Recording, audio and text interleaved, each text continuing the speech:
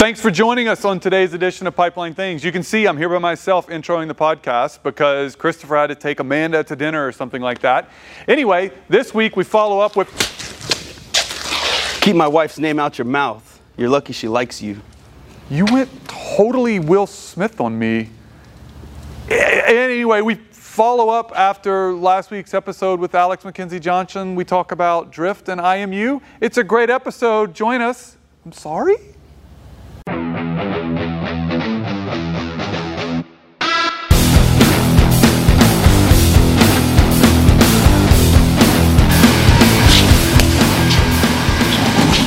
All right, welcome to today's episode of Pipeline Things. I am your host, Thing20, otherwise known as Rhett Dotson, and my co-host, again, not lesser in prominence, but in stature, Thing21, Mr. Christopher DeLeon. Thing20 fun, let's be clear. Okay, that's Thing whatever. 20 fun. So, hey, man, it's another day, another show. Excited to be with you, so it could be a good topic for today. But before we do that, man, what's up with you?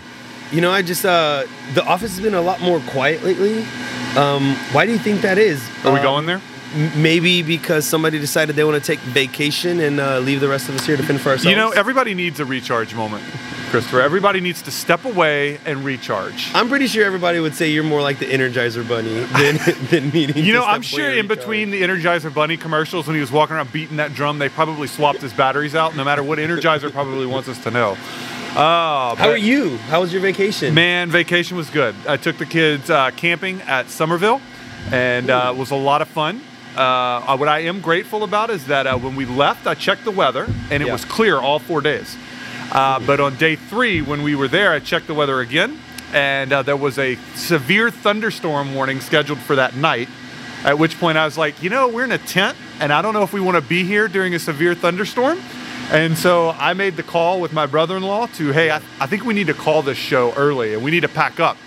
And I'd say it was a good thing that we did because a storm cell developed out of nowhere and we found ourselves tearing down in the middle of a rainstorm, which is absolute chaos when you have 4 small kids. So I'm in a tent. So you took the kids. Oh, yeah. Oh, boy. It's me. And we have literally a 12-year-old, a 10-year-old, an 8-year-old, and a 7-year-old. And I'm with the 7-year-old in the tent, tearing it down, and she's in tears as it's crying and it's thundering. Then it starts hailing while we're tearing down. The back of the truck is getting soaked. The only thing I'm glad for is that was only a harbinger of things to come. Because as we were leaving on the way home, we were driving through massive hailstorms, like 40-mile-per-hour winds. Yeah. And I don't know what we'd have done if we'd been there. You know, it's a good takeaway. What is that? Sounds like great memories. Your kids are going to remember this forever. We will have good memories. So what was your composure? How'd you act? How will they forever remember this? Dad was blank. Dad was what? Dad contained himself to some extent. It was good, Chris. It was good. I was pretty stressed out. What they remembered is that they said we got home in chaos. But so that's my week. You know, again, so check the weather before you camp and be prepared. Things change. Yeah. That's what I'll say, especially if you're going to go camping for 4 days. But man, let's kick it in. Let's go straight into today. So today's topic is going to follow up closely from the last week's, which we had the Dirt Merchant, Alex McKenzie Johnson one. Again, before you listen to this episode, I would remind you or ask you, go listen to what the Dirt Merchant had to say. So why don't you recap it for us, Chris? Pick up real quick. Yeah. One, we just wanted to thank Alex again for sharing some time with us and sharing his knowledge. Geohazards is one of those things where it seems like it just happens, right? And so a couple of takeaways from that episodes were don't waff it up. Right? Weather related and outside forces, you know, so if you do have an incident, you know, honor the show a little bit and show up on site and say, what the waff? You know, and so that was a big takeaway. Caption that on LinkedIn for us. Yeah, what the waff. The second takeaway is LiDAR can be really helpful, right? So LiDAR is a technology that's available. It also enables an operator to have an appreciation for what's going on around the pipeline. And also that it can kind of do a shortcut to all the complexities of like soil interactions. It's a way to kind of maybe not bypass it entirely, but get an appreciation for what you need to know about what's going on in the pipeline. And then third was IMU data which can be onboarded to an ILI system, can be really, really helpful. So so that's going to be really where we want to go with today's episode, which is the focus is, I mean, straight up, let's talk IMU. That's what today's episode is going to be about. Before we get into that, we're saying again 3 letters, since this is a show for everyone, including your mom, which I had. Your mom is watching now. So that's good point. Yeah. So congratulations to Mom. Hi, Mom, if you're watching this one. She's a YouTube follower. All right. So she actually watches us. So cheers, Mom. Love you. Thanks for taking the kids for spring break. I'm sure they enjoyed it. Yeah. So for those of you who are listening to us on the podcast, if you do prefer to listen via YouTube, we actually are on a YouTube channel as well where you can find us. But again, going back to that, IMU, Inertial Measurement Unit. Yes. Those are a relatively new addition, by relatively new, since I think turn of the century addition to ILI tools. And as I understand it, you have some knowledge.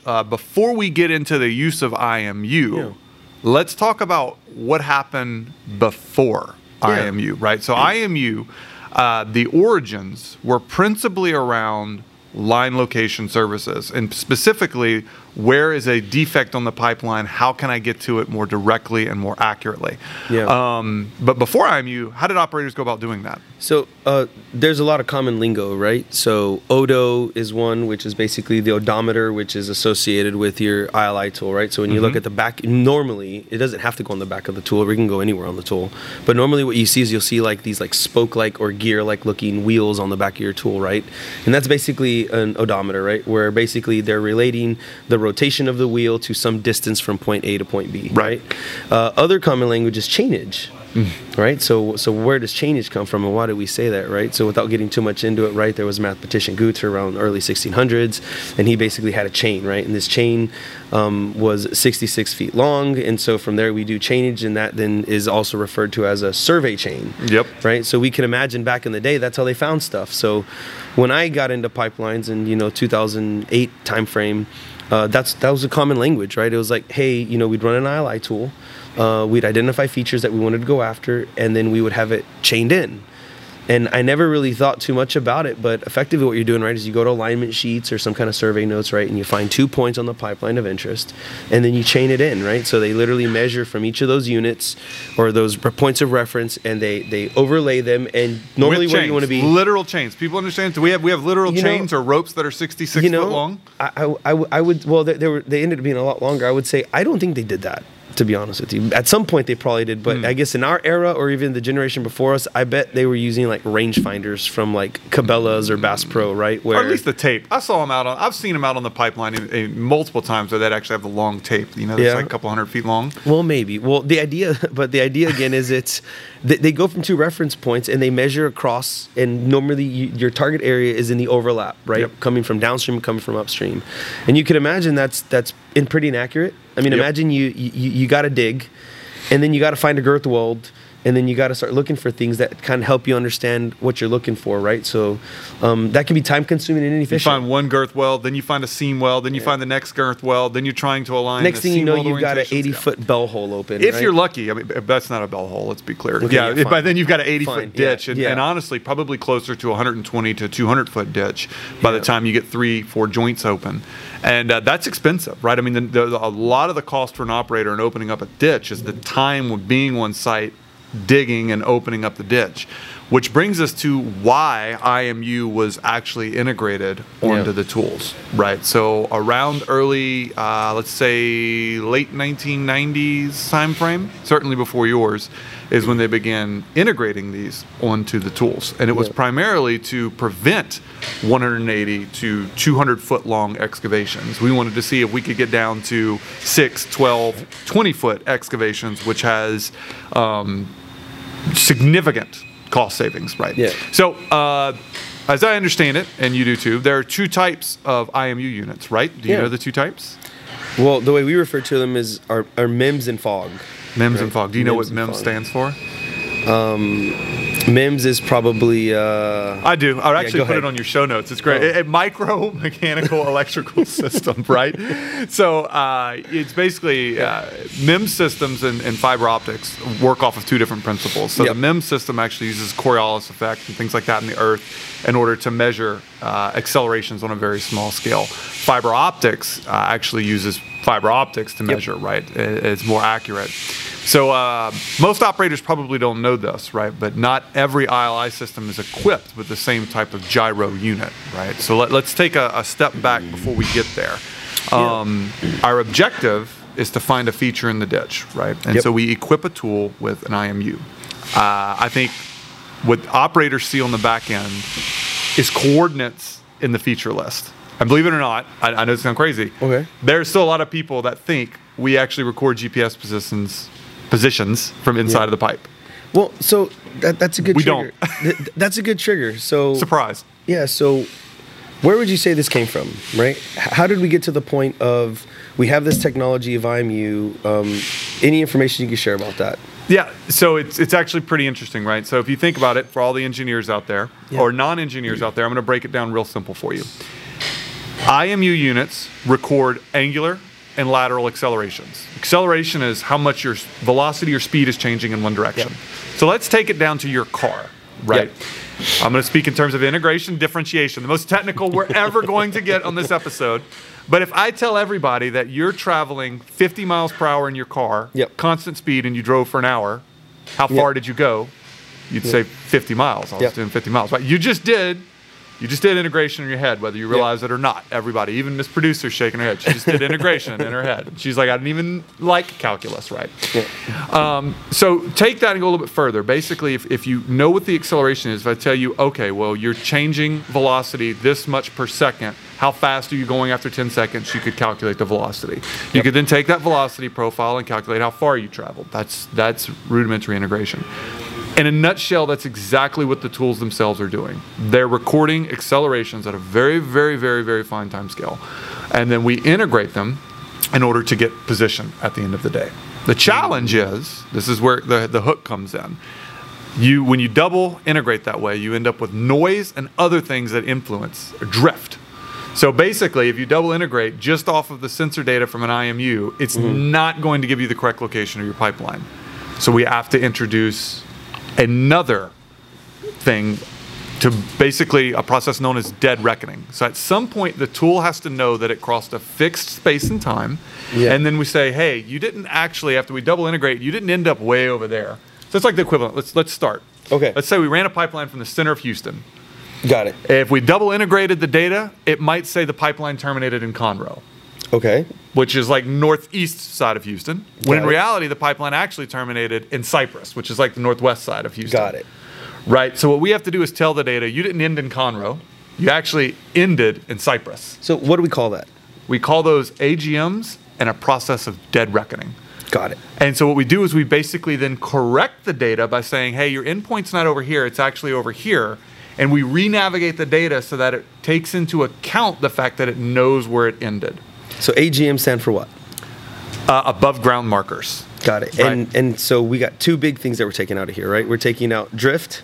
Yep. Right. So drift is a process by which there's some kind of bias or inaccuracy in IMU data, which is system based, right? It's going to have it. It's difficult to get away from it, and the way we mitigate that is through above ground markers. Yep. What can you say about above ground markers? So above ground markers, the error increases the further your above ground markers get away from each other. Okay. Right. And as a function of the sensors, right? So again, this is about as technical as we're going to get with people, but there's two different gyro systems I mentioned to you: MEMS and fiber optics. MEMS are more sensitive to drift, particularly around temperature issues in pipelines and other things. So you actually have to have a closer AGM spacing for a MEMS gyro than you do for a fiber optic or a fog gyro. Got it. Right. So a good example of that is that's why. So if you're an operator and you're used to doing AGM spacings about every mile, if you're going to use a MEMS system, should you reconsider that? Yes, right. So that's a good point, right? So if you maybe switch vendors or you're running a different tool type, that 1 per mile spacing may not give you the same level of accuracy. So this is where it gets real important, Chris, that you actually look at the specification for the ILI tool that you're running. So a lot of times when we talked about corrosion, we talked about these other things, you've mentioned the POP diagram. The POP diagram breaks up corrosion into different areas. But when we talk about a gyros, now we're actually talking about a specification that's based on something required from the operator, namely the spacing of their AGMs, right? So, and that what that looks like is the further your AGMs, the less accurate your GPS coordinates that they give to you at the end of the day are. Got it. So let's summarize that a little bit. Let's grab onto it, right? So what do operators take away from this? What they basically say is there's drift and there's AGMs.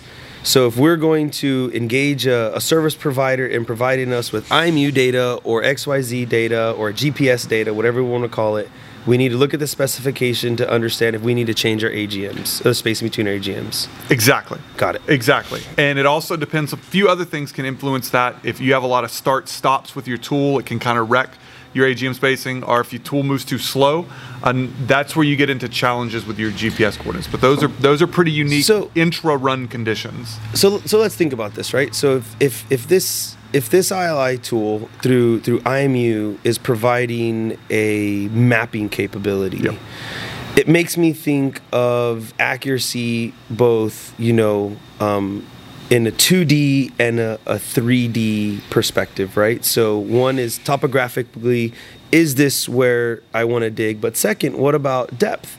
Does it give us any information related to how deep the pipeline is? So the challenge with depth, right, is again, and so you're bringing up another important thing, right, is that at the AGM location, the operator has to provide the geospatial location of that AGM to your vendor, and they have to provide the pipeline depth. If that pipeline depth at the AGM is off, then your reported vertical location of the pipeline will be off as well.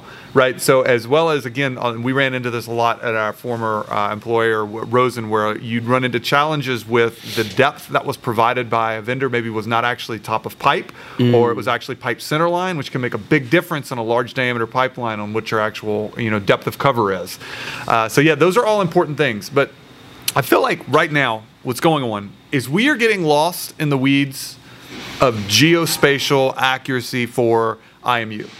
And I think where the industry is at is everybody thinks, hey, I ran IMU, I found out the geospatial accuracy of my pipeline, I know where it is, I don't need to do it again.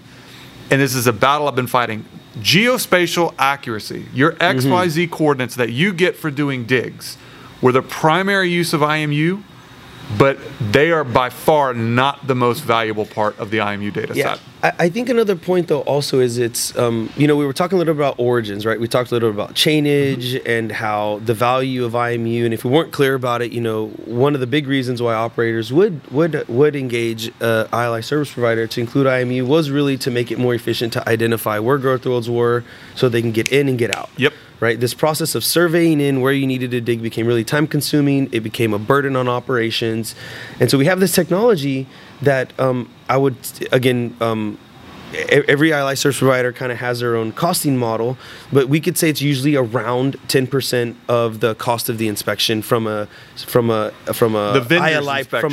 perspective, roughly, right? And that doesn't cover everybody, but it's a ballparked example, 10 to 15%. And so when you would look at those costs compared to what it would take to do 80 anomaly digs or 20 anomaly digs and the time to expose the line, the value of IMU was just there.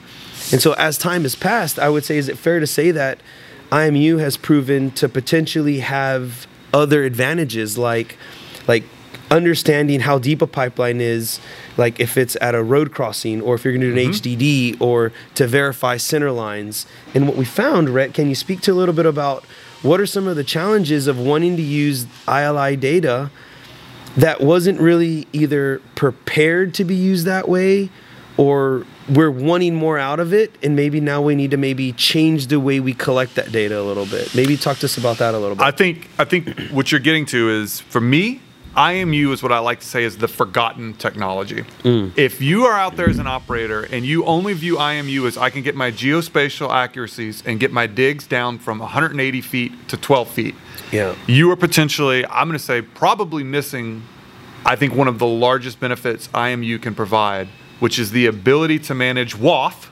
weather and outside forces, the ability to do bending strain, and really the ability to determine whether or not external forces are acting on your pipeline.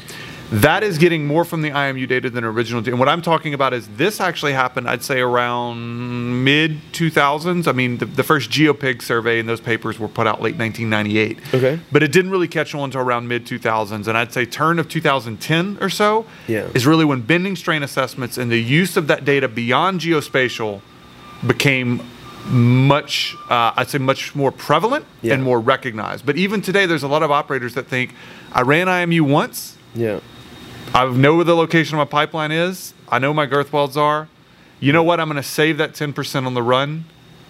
And that is a big mistake. And before we dive into that, I actually want to take a break right here. You got it. Because we are going to jump into bending strain. Hopefully you are still with us, because I'm going to set the hook for really how to get the most out of your IMU data. Hi, my name is Chris Alexander, and I'm president and founder of ADV Integrity, and we are the proud sponsors of the Pipeline Things podcast led by Rhett Dotson and Christopher DeLeon. In that podcast, they're going to be talking about things like integrity management, pretty much anything related to pipelines, including regulations, technology, and anything that you would need to know. They're also going to be talking about current events. For those of you that don't know anything about ADV Integrity, we're a consulting company. We do full-scale testing. I'm actually here in the lab, and really high-end engineering to serve the pipeline industry. And we would love to hear from you, and really excited about being sponsors of the Pipeline Things podcast.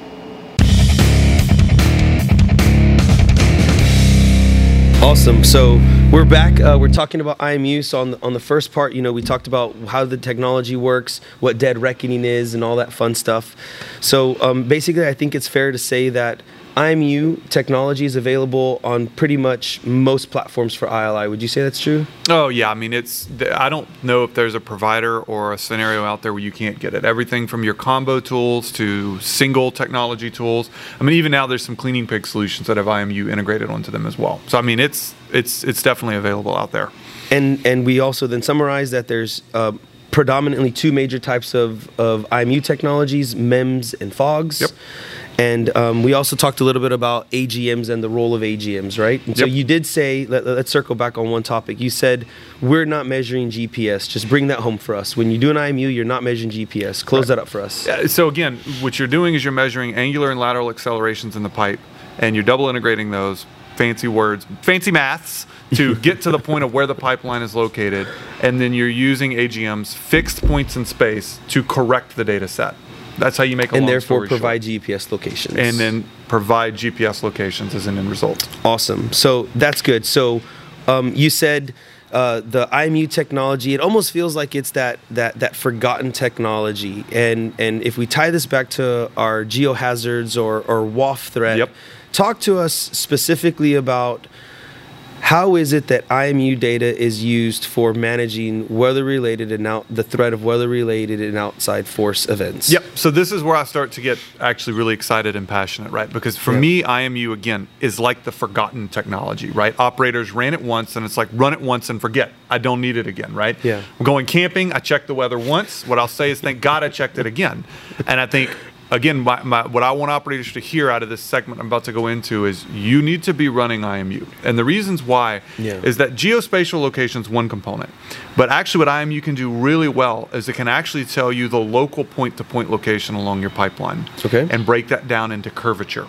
So if you think about it, you're thinking about like geospatially, where is my pipeline located on planet Earth? Is it here or is it here?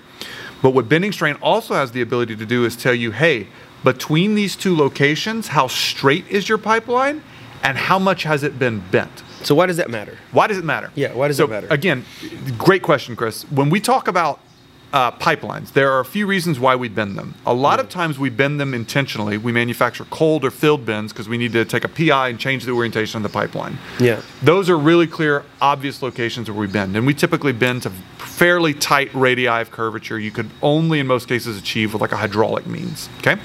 Second way that we bend. Or by horse with wrinkles. Horse and pipes with wrinkles in the 1930s absolutely happened. You can email me if you want those images. We like wrinkles, right? Or are they buckles? Are they wrinkles or are they buckles? Oh, that's not for this episode. We're going to save that for the caliper episode before I get into So that's ripples, another show. wrinkles. We have That's another show. Wrinkle Yes. bins are another show. Absolutely another show. Okay, got it. So again, when you go back to bending strain, the difference between why we bend pipes, the other way that we bend pipe is we're a process known as roping, right? Okay. And so basically you dig a ditch, and if the elastic curvature of the pipe is okay to fit in that ditch. They just kind of force the profile to that ditch. So you said elastic. When you say elastic, it makes me think that, you know, Rubber I can bands. stretch something and it comes back. The rubber band man that you had growing so when up. you say elastic, just talk about that just a little bit. Why does that matter? So for all of our people out there that are not metallurgists and not mechanical or structural engineers, steel it actually behaves in an elastic manner just like a rubber band. So if you pull it so far, it will go right back to its original undeformed shape. Got it. That's elastic. If you pull it too far, it's kind of like taffy. It becomes plastically deformed and it doesn't go back to its original shape. So it's a lot like a paper clip. If you bend a paper clip barely a little bit, it'll go back to that shape. You bend it too much, then you've got a new shape for the paper clip. Steel pipelines are the exact same way. Got it. So when we talk about elastically placing it in a pipeline, if we took that pipeline back out of the ditch and laid it, it would go back to its straight shape. Which is good. Which is good. Right. So if we want to plastically deform the pipe, we need to do it in a controlled manner at field bends, right? And a hydraulic means. But what happens a lot of time is Mother Nature, and when Earth moves and decides to take its pipelines with us, unfortunately Mother Nature doesn't care whether you're elastic or plastic. It doesn't. It's just going to pull the pipeline with it. So what happens is that the pipeline. It's kind of like your kids at camping. When the hail's coming, whether they want to go or not, you're grabbing it and saying, "Let's go." Look, poor Peyton sat there with their arms folded in the tent, crying, and I'm trying to undo the mattresses. It was rough, Chris. You were the outside force because weather-related events were coming. Yeah, the outside force trying to get our butts up and moving to get out of the campsite. Right. So back to the ditch. Back to the ditch, right? So that pipeline again is plastically deformed, and you're looking for locations where it was unintentionally plastically deformed. Got it. And in the IMU data set, you can do that by looking at the curvature of the pipeline and the trajectory, and by looking at the signals. Like I say, field bends have a very distinct signal in the data. And when you say signal, just help us appreciate just a little bit. When you say a signal in the data, are we talking about a squiggly line, a color plot, just very simply? So it's different. What does that mean? It's a good question, right? So people out there that are used to looking at MFL data, where they're used to seeing data across multiple sensors that's rendered as either individual lines or color maps. Yeah. It's not like that. We're basically rendering single lines that tell us what the trajectory of the pipeline is across that location. How would you describe it? Is that out of straightness? It's out of straightness. Okay, right. Got it. And so trajectory is out of straightness. This is hard to visualize without actually looking at a visual. Okay. What I'm going to say is imagine that you took a straight line and you stretched it over the pipeline. We could then determine how much the pipeline had deviated from that straight line. Got it. So that's trajectory. Yes. All right. So then what else are we looking at? Then the next thing we're going to look at is how much we quantify that change in trajectory as curvature and then get bending strain from it. So bending strain comes from curvature change. All right, now everybody track with me. Bending strain and curvature, kind of think about how hard you would turn in a curve, right? Like if you're driving in a car, you can usually tell when you turn into your driveway. Yeah. Because that feels like, wow, that was a really sharp change. Yeah. That's like different. A U-turn in your car. Yes, that's right? different you than slow down, you're going to make a turn. Exactly. Whereas like on the overpass, maybe it's a wider turn and it's a lot easier. Exactly. And if you're driving like me, I want to be on the inside lane because I got centrifugal forces trying to get me There out. you go. So the difference is, right, the turning into your driveway is kind of like a field bend. Got it. And we can see it in the data that way as, oh, that's a hard turn. That's a field bend. Yeah. And then the same way, driving like a real soft curve around the interstate, we can see that as well. And we're like, that's where the pipeline might have been roped in. That's distinctly different than all of a sudden you get a harsh, uncontrolled turn and you're like, it's neither turning into your driveway, nor is it that soft thing on the interstate. And an analyst will say, wow, that's where the pipeline was unintentionally bent. Something is going on there. And so IMU helps us identify those locations that weren't intentional. Along the entire span of the pipeline segment that you inspected. And it does it by describing the pipeline, am I getting this right, via out of straightness? Yep. And changes in curvature. Absolutely. Got it. And so I think we're starting to see what you're saying. So normally, how is that presented? Because I would almost say that an operator, if they're looking at IMU data, they're used to seeing coordinates, right? So now help us appreciate, if you're going to use IMU for an assessment, let's go back to integrity terminology. I believe we may or may not have the threat of WAF. And we have IMU data. Am I going to get a list of GPS coordinates that I got to integrate? Talk to me about what IMU data looks like. So when you get a bending strain assessment, you're going to get an assessment that says, hey, we identified this area that has abnormal curvature or curvature that's outside of roping and not quite filled bins. We'll also identify the filled bins for you too and say, hey, these areas were intentionally built, but this big section right here, that was not intentionally built. And then we'll quantify the percentage of that strain. Okay. And so that gives an operator an understanding of how severe it might be. So for instance, if I tell you, hey, you have this 300 foot long segment and it was a 0.4% strain, that's pretty significant. So tie that back to me, right? So I'm going to go back to the ditch. You said there's bins that are good, which are elastic, and then there's bins that are plastic, which may be good or may not be good. And now you just said strain. Yep. So how does strain help us understand if it's good or bad? So strain helps you understand whether it's good or bad because it tells you the magnitude of how much the pipe was intentionally or unintentionally bent. So like in field bins, they're typically bent to 1, 2, 6%, pretty high strains, and you have to be done very controlled. Okay. So when we talk about a uncontrolled bending, we're talking about usually on the order of 0.2 to 0.5, maybe 1% strain. And in an uncontrolled manner, that's pretty significant on a pipeline. You can get buckling, you can get some other pretty nasty things that happen. Your girth welds can split apart. It's pretty common. Those are the two types of things that will typically happen if a pipeline is bent in an uncontrolled manner. And again, so what we go through is we identify all these areas, right? Now, they're not all associated with geohazards. That's the other important thing to note, right? So when you get these bending strain areas, some of them you look and you're like, there's a road crossing and it's cased and I've got a wall thickness change. That suddenly starts to make sense why you would have, if you've been on a site, right, you know, that was a pretty hard fit up there. They were having trouble aligning the sections of the pipe underneath that casing, threading it through, wall thickness change. You wait till the supervisor leaves the site, you grab it with the backhoe, you force it into position. So I want to take this back to the integrity engineer that's wanting to bring in a WAF assessment because they're going to have IMU data on their ILI system, and they're going to be looking for a deliverable. Summarize for me what that deliverable looks like. So what that deliverable looks like is, again, since we like Excel spreadsheets, operators are always going to get a list of the bending strain areas that will tell them the length of it and the peak bending strain. Okay. Right? That is the least valuable part of a bending strain assessment. Behind that, they'll actually get images of all of the plots that show you what the deformation and what the strains look like throughout the area. That's where the real gold in a bending strain assessment is, because the operator can couple that with other data sets, such as maybe LiDAR or such as maybe satellite imagery, to start to determine what's going on. So you look at an area and you say, wow, the strains are kind of localized. And oh, wow, that's where I have a crossing. I can see I've got a cased crossing there. I see I've got a roadway that was built. That's probably stable in most locations. That's distinctly different than, man, I've got this 350-foot area. Oh, it happens to be on the side of a hill. I start looking at the satellite imagery. Maybe you can actually see scarps in the surface where you start to see cracks. You start to say, there's probably something else going on in my pipeline there, right? So bending strain, that seems pretty advanced. It is a little bit, but it can be integrated very well with those other data sets. So normally the deliverable will be, there will be a spreadsheet component and there's going to be a graphical visual component. Absolutely. So normally there's two deliverables.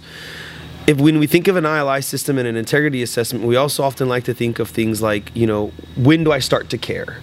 Right. So is there like a minimum reporting threshold or a threshold of concern that we can offer the audience as a rule of thumb? So most operators will report at around 0.125% strain. Okay. So 0.125, again, and this is going to get technical, is still within the elastic region of a pipeline. And elastic is still okay because it can come back to original shape. Got it. The reason that limit is chosen is it's where we can pretty confidently discriminate noise in the system from actual signals that we're interested in. We need to interpret. That's the significance, right? You can use lower levels, but you start to pick up a lot of background noise in areas where you're going to identify features that are not of interest to the operator. So typically 0.125%. So that's a reporting threshold. Yep. 0.125% strain. And that came from curvature. Got it. Yep. When do I need to start carrying? So is it an RPR? Is it a burst pressure ratio? No, it's not an RPR. Okay. I like to give operators some stakes in the sand, but those stakes in the sand really kind of depend on your system, right? So again, this is whether or not I left the campsite depends on whether or not I was in a tent or whether or not I'm in an RV. If I'm in an RV, we pack up and we're good. You're good. In a tent, you get the heck out of the site because you got hail and everything else coming.